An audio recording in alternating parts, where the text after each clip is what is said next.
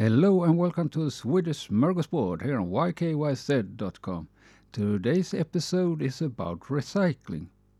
We are in Sweden, if I am to brag a little, very good at sorting and recycling our trash.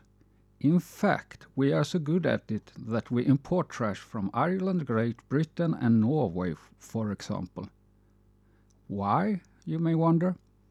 Well, many of the Swedish thermal power stations use trash as fuel. 2016, the imported trash accounted for 25% of the fuel used by the power stations. Over 1 million ton was imported. In these times of global economy, it might seem like a good deal for everyone. Those exporting their trash get rid of it cheaply, and Sweden still makes a nice profit. A counter-argument would be that Sweden, by importing trash, is helping countries avoiding spending money on developing their own recycling capabilities.